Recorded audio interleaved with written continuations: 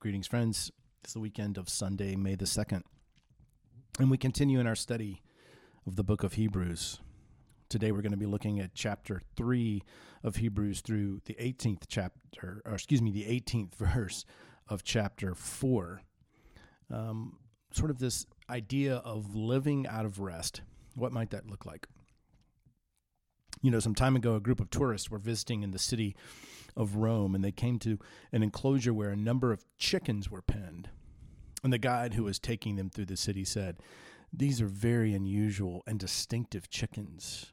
They happen to be the descendants of the rooster that crowed on the night in which Peter denied the Lord."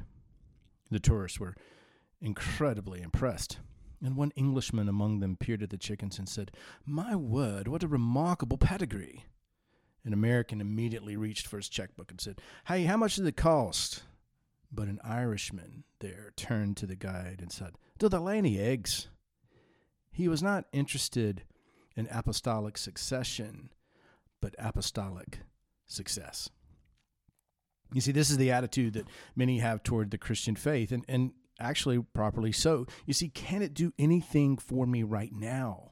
Does the good news of the gospel have anything really helpful to say about the problems that I face, the problems of nervousness, of hypertension, for instance? Can it aid me in the matter of the inferiority complex that I suffer from? Will it do anything for my terrible habit, my worry, my anxiety when things don't go right?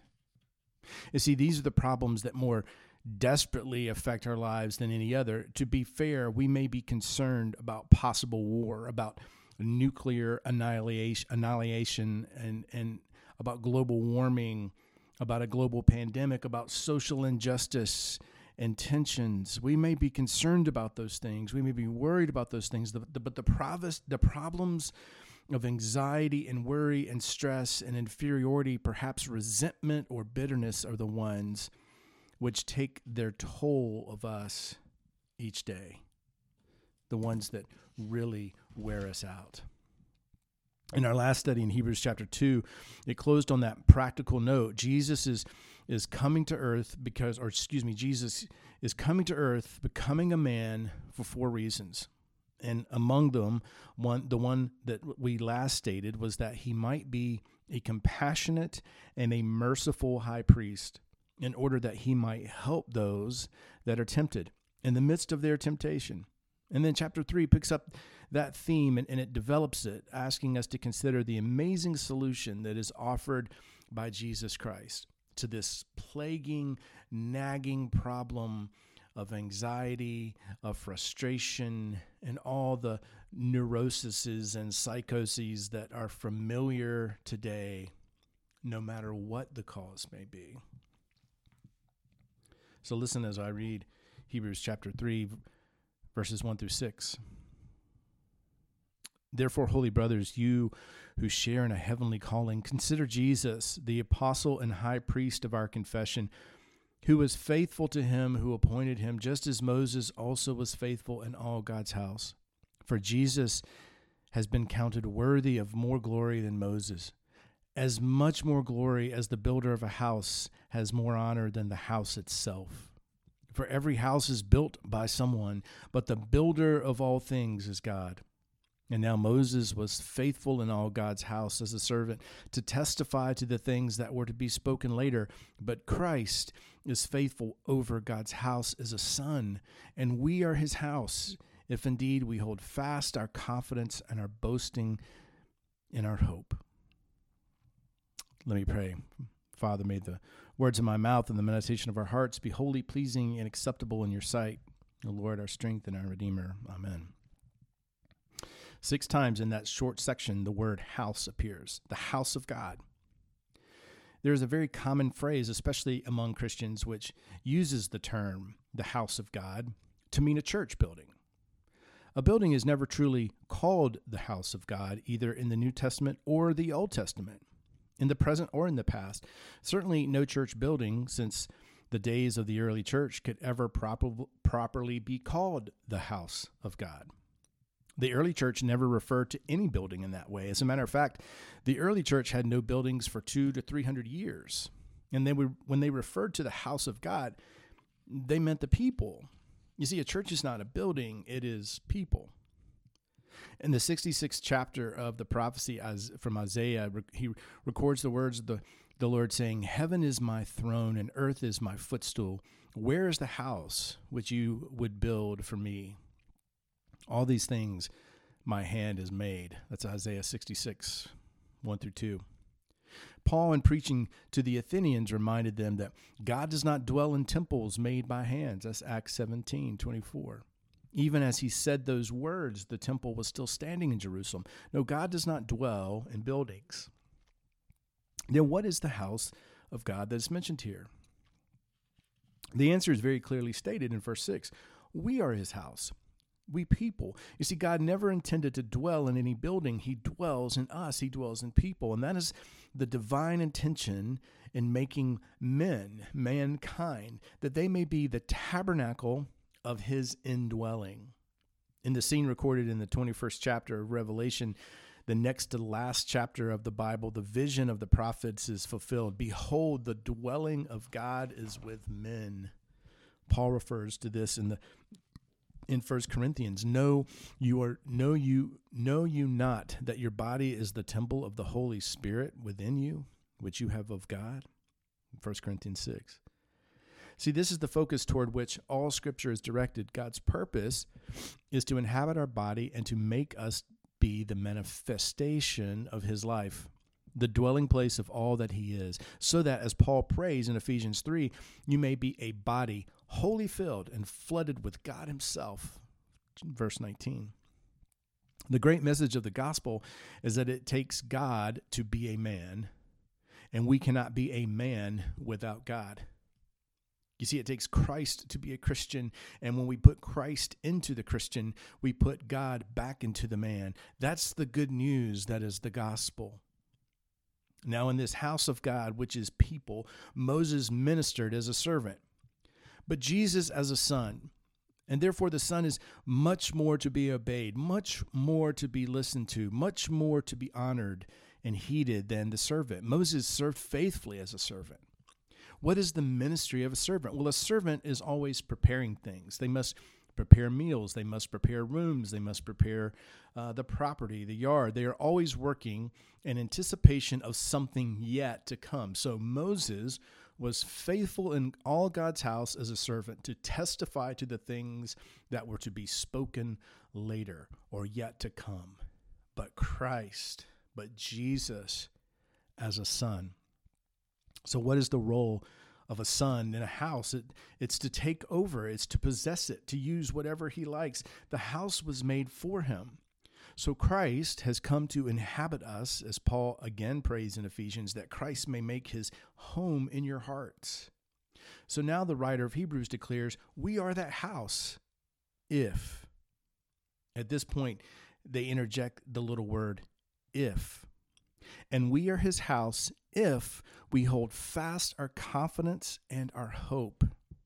And then again in verse 14, for we share in Christ if only we hold our first confidence firm to the end. Well, what does this mean?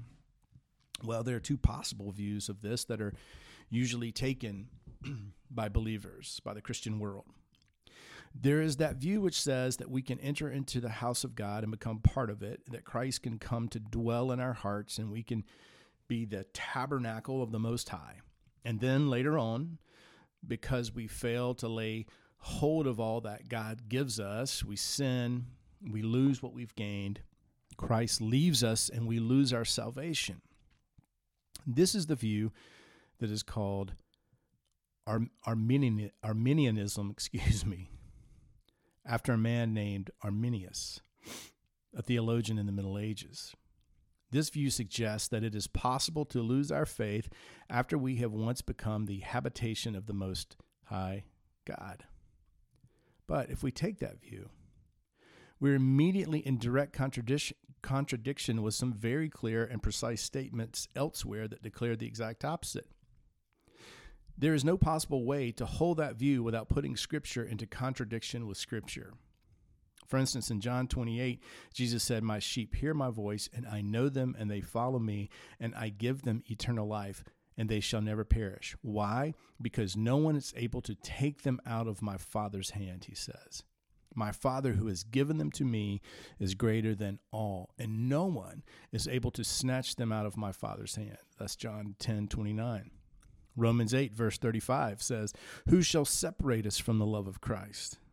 Paul goes on to list all these possibilities, and then he declares, "No, in all things we are more than conquerors through him who loved us." Romans 8:37. It's impossible, you see, to take that view of it. Then what's the correct view? There's another possible meaning here that suggests that once having professed to receive Jesus, once having him come in, if then we do not manifest signs of a new life, if nothing happens to our behavior as a result of this, we have simply been self-deceived. We never had faith despite the external appearance. The religious observances that we have gone through, this is the danger this whole book faces.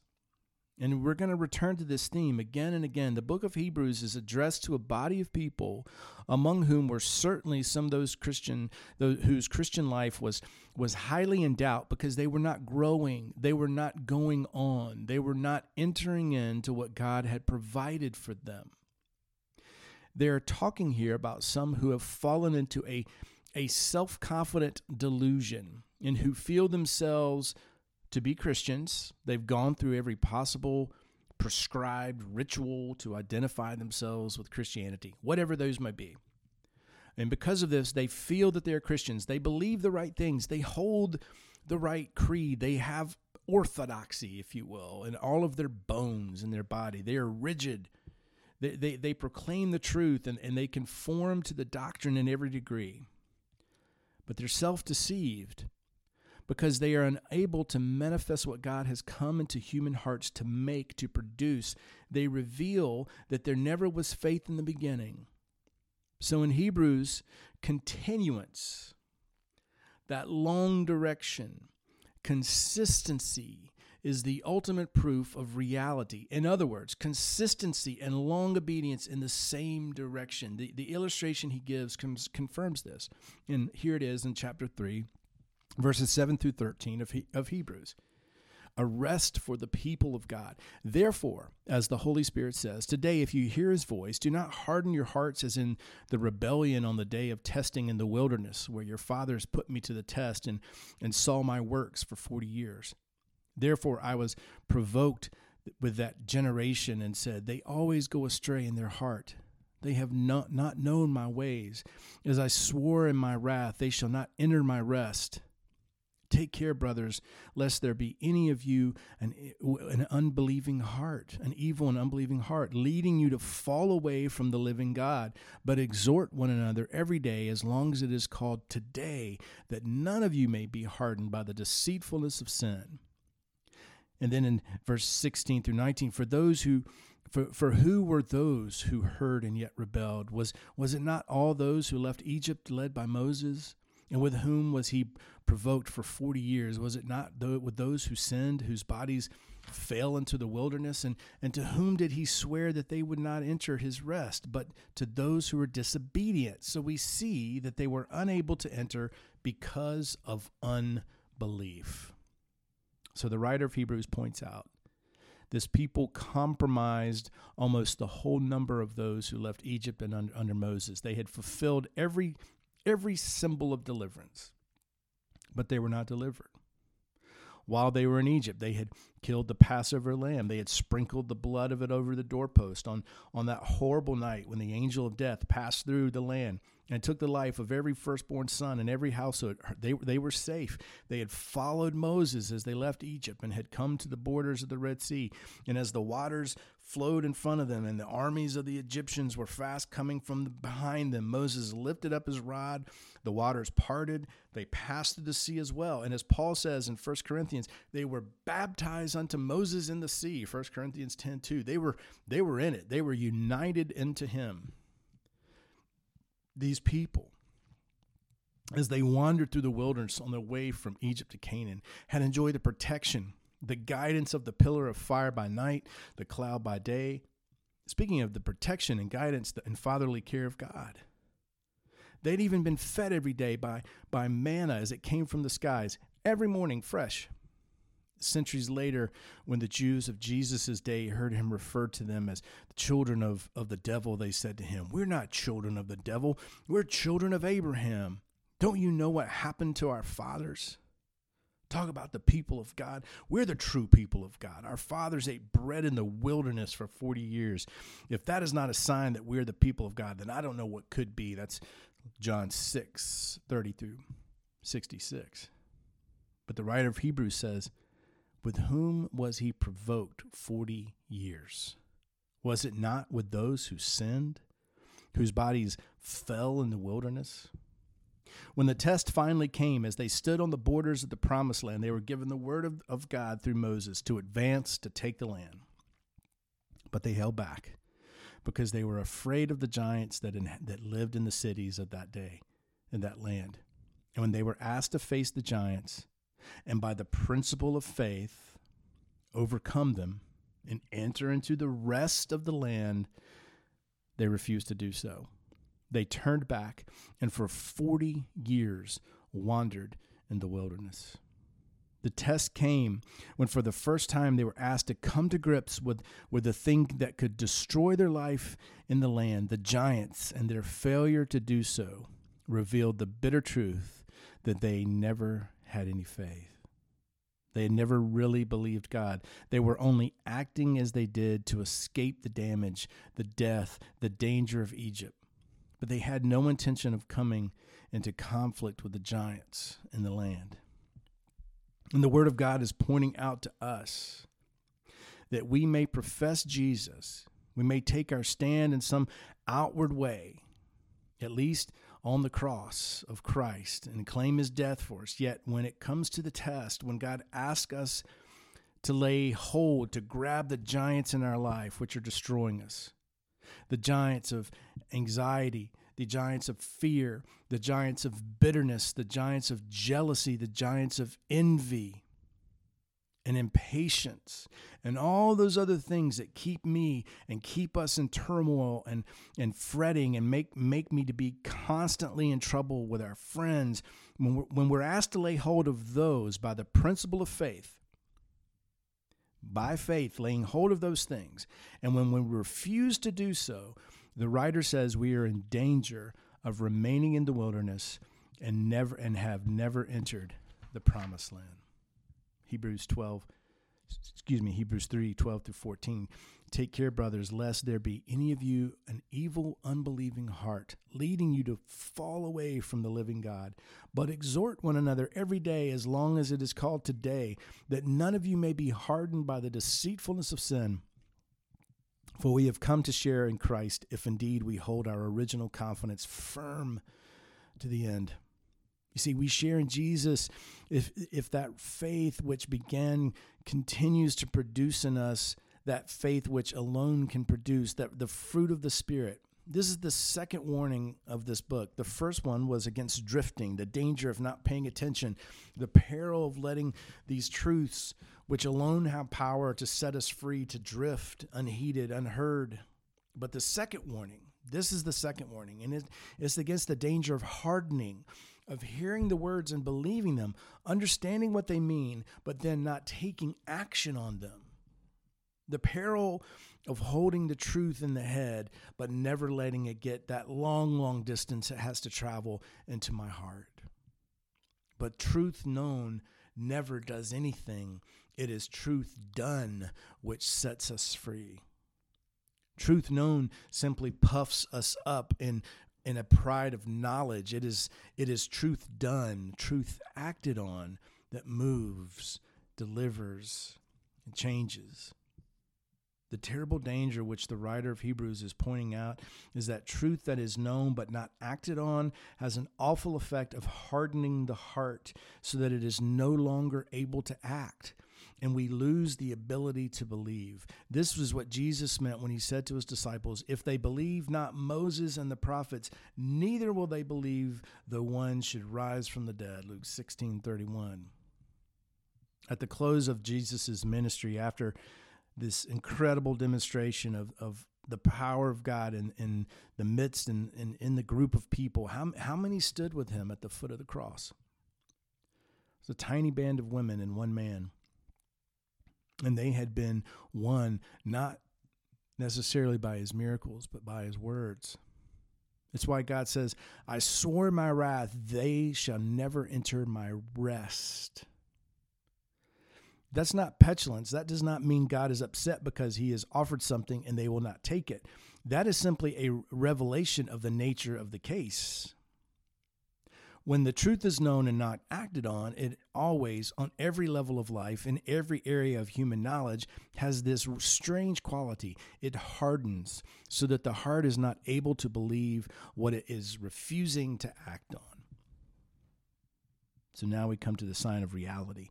What is it that unmistakably marks the one who has genuinely become part of God's house? What is the rest of God, the mark of reality? Well, Hebrews 4, 1 through 2. Therefore, while the promise of entering his rest still stands, let us fear lest any of you should seem to have failed to reach it. For the good news came to us just as to them, but the message they heard did not benefit them because they were not united by faith with those who listened. That does not mean the message did not meet with belief. When the Israelites stood at the borders of the land, they had no doubts at all that the land was there. They believed in it. Nor was it that they did not believe there was honey and milk in the land. They believed it. There was a species of belief, but there was no faith. For faith is more than belief. Faith is activity on that belief. There was belief. There was even strong desire to enter the land, but they did not enter because there was no faith. They would not act on that which had been given. The writer says the same gospel was given to us as to them. We have the same good news, the same possibility of entering into a life of rest. These words have to be taken seriously. We think we can receive Jesus as Savior, raise our hand, accept Christ, and then that settles the matter. We go to heaven. There can never be any doubt about it from then on, though there's no change in our life. But the promise of Jesus is that when he comes into the human heart, there's radical change of lordship, and that's inevitable in the course of its working itself out. Result is a revolutionary change in behavior. Unless that takes place, there's been no reality in our conversion. The goal of his working in us is rest. So now what is this rest? Well, in verse 3 we learn it's pictured for us by the Sabbath. For we who have believed enter that rest, as he has said, "As I swore in my wrath, they shall not enter my rest," although his works were finished from the foundation of the world. Here's a rest that's been available to mankind ever since mankind first appeared on earth. It was available from the foundation of the world, verses 4 through 5 of chapter 4. For he has somewhere spoken of the seventh day in this way, as God rested on the seventh day from all his works. And again in this passage he said, "They shall not enter my rest." We know the story of creation. On the seventh day, God stopped his work. He rested on that seventh day, intending for that to be a picture of what the rest of faith is. It's been available to us since the beginning of the world. This rest was figured in the Sabbath, and anyone who learns to live out of rest is keeping the Sabbath as God meant it to be kept. It was also prefigured, if you will, in the land of Canaan. Yet in verse 8 it says, "For if Joshua had given them rest, God would not have spoken of another day later on." If the figure had been enough, God would not later on in the scriptures have recorded the words. So then there remains a Sabbath rest for the people of God. You see, obviously Canaan too was nothing but a figure, nothing but a picture, a shadow. Then what is the real rest? We come to verse 10, and it's most clearly stated, "For whoever has entered God's rest has also rested from his works as God did from his." So here's a revolutionary new principle of human behavior on which God intends man to operate. And it was his intention from the very, very beginning.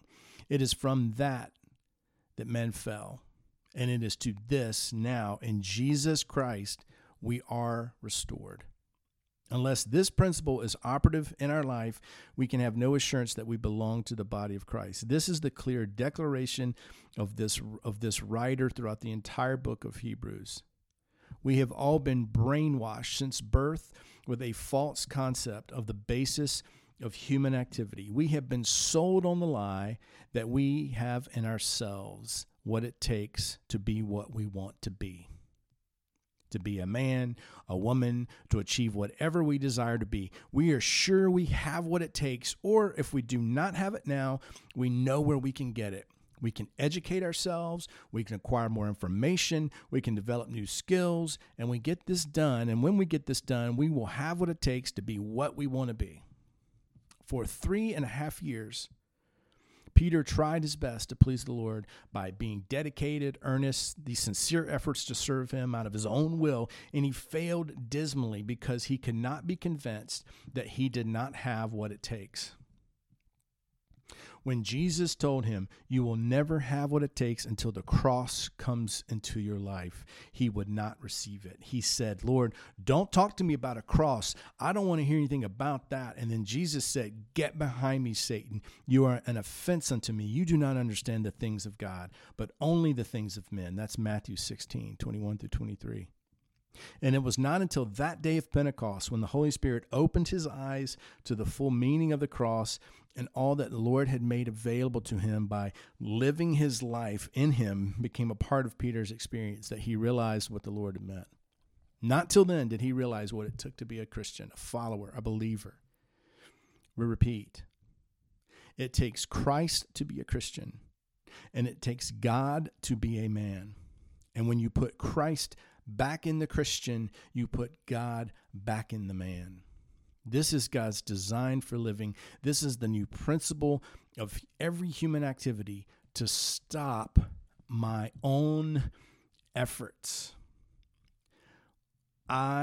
We do not have what it takes, and we never did. The only one who can live the Christian life is Jesus Christ. He proposes to reproduce his life, though, in us. Our part is to expose every situation to his life in us. And by that means, depending on him and not on us, we are to meet every situation, enter into every circumstance, and perform every activity that way. I stop from my own labors, from our own work. This is the way we begin the Christian life, if we're a Christian. We came to the place where we stopped trying to save ourselves, did we not? We quit trying to be good enough to get into heaven. We said, "Hey, I'm not going to make it." We looked at Jesus and said, if he has taken my place, then that's all I need. So receiving him and resting on that fact by faith, we stopped our own efforts. We ceased from our own work and rested on his. And now Paul says in Colossians, "As therefore you receive Christ Jesus the Lord, so live in him." Colossians 2:6. So in the same way, as we received him, so live in dependence on him to do all the things through us. Step out on that.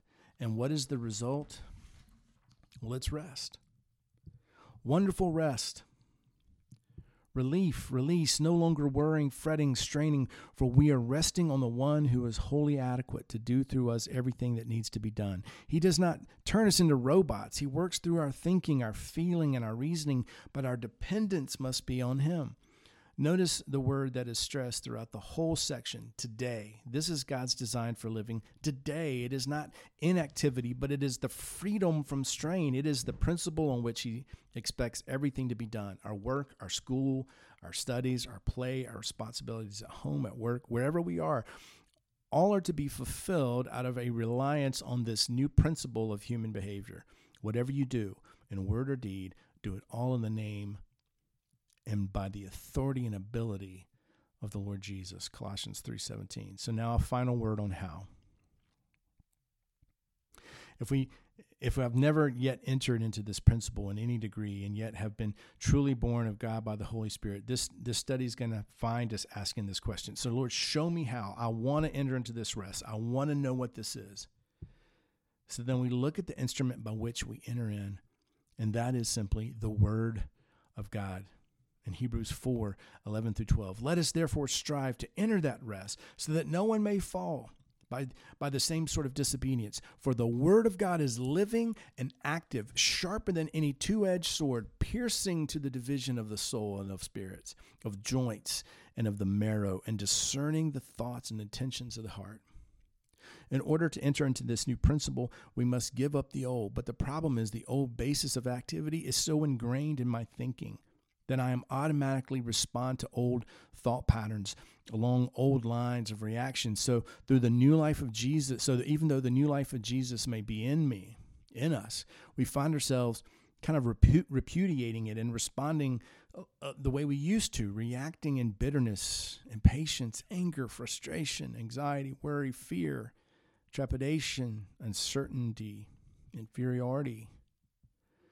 We do not know how to recognize this old practice, this old practical appearance. What's going to help us to recognize it? Well, Hebrews says the Word of God. That's what this living, marvelous Word becomes an instrument in the hands of the Holy Spirit. And it's a two-edged action. It strips off the faults if we seek to obey it. As we read it, we discover that it exposes that entrenched power of the flesh in our life, and it strips off all that pretense. It's not only the Bible which is meant by the phrase the Word of God. It is the truth of God, whether it comes by a sermon, by scripture, by another person, by confirmation. It is the truth that strips off the faults. It can be utterly ruthless, moving in on us, backing us into a corner, taking down all our fences and facades, worming its way right into the heart of our nature, discerning even between the soul and the spirit. But the Word has a twofold function. It not only strips off the faults, but it reveals the truth. When we come to the place where, like Jacob, we are ready to take a good look at ourselves, then there comes the marvelous, healing, wholesome, comforting, sweet, delivering Word that sets us on our feet again and shows us that in Jesus, every provision for every need. We no longer need to go on wearily fighting a battle that's already lost, but we can step out fresh, a new day, in the glorious experience of victory that's already won. And what's the final outcome? Verse 13, and no creature is hidden from his sight, but all are naked and exposed to the eyes of him to whom we must give account. We come at last to the God of reality. Remember that when Adam sinned, he hid from God. He hid because he realized he was naked. He is ashamed, and he clothed himself. When all that pretense is stripped off and we see ourselves for what we are, and by faith have appropriated what Christ is, when we believe that he not only died for me, but rose again to live in me, when we realize that, we not only need him for what he did, but also for what he is, then we can stand again before God just exactly as we are, naked, without need of a mask or a facade. We are exactly what we are, and that's all. Just men, just women, just sinners saved by grace, nothing to defend, nothing that needs to be hidden, nothing that cannot be fully exposed to everyone. We discover this amazing lifting of burdens, a wonderful freedom, this amazing release. We've entered into rest. The fences come down between us and our friends and our family. We're not trying to hide anything anymore because we are what we are before God. We can be exactly what we are before men. Perhaps some of us have been in the wilderness a long, long time, too long. Normally, as this book will make clear as we go on, it is expected that a Christian who comes to know the Lord will be led into the experience of rest within a few years of this conversion, but it may take longer than a few months. But even if we've been living in the wilderness of self-effort for many years, it's still possible to die to our unbelief and to leave that carcass of unbelieving self-sufficiency behind. And like the new generation born in the wilderness, follow our heavenly Joshua into the land. Closing with Revelation chapter 5, verses 12 through 13. Worthy is the Lamb who was slain to receive power and wealth and wisdom and might and honor and glory and blessing. To him who sits on the throne and to the Lamb be blessing and honor and glory and might forever and ever. Amen. And God bless.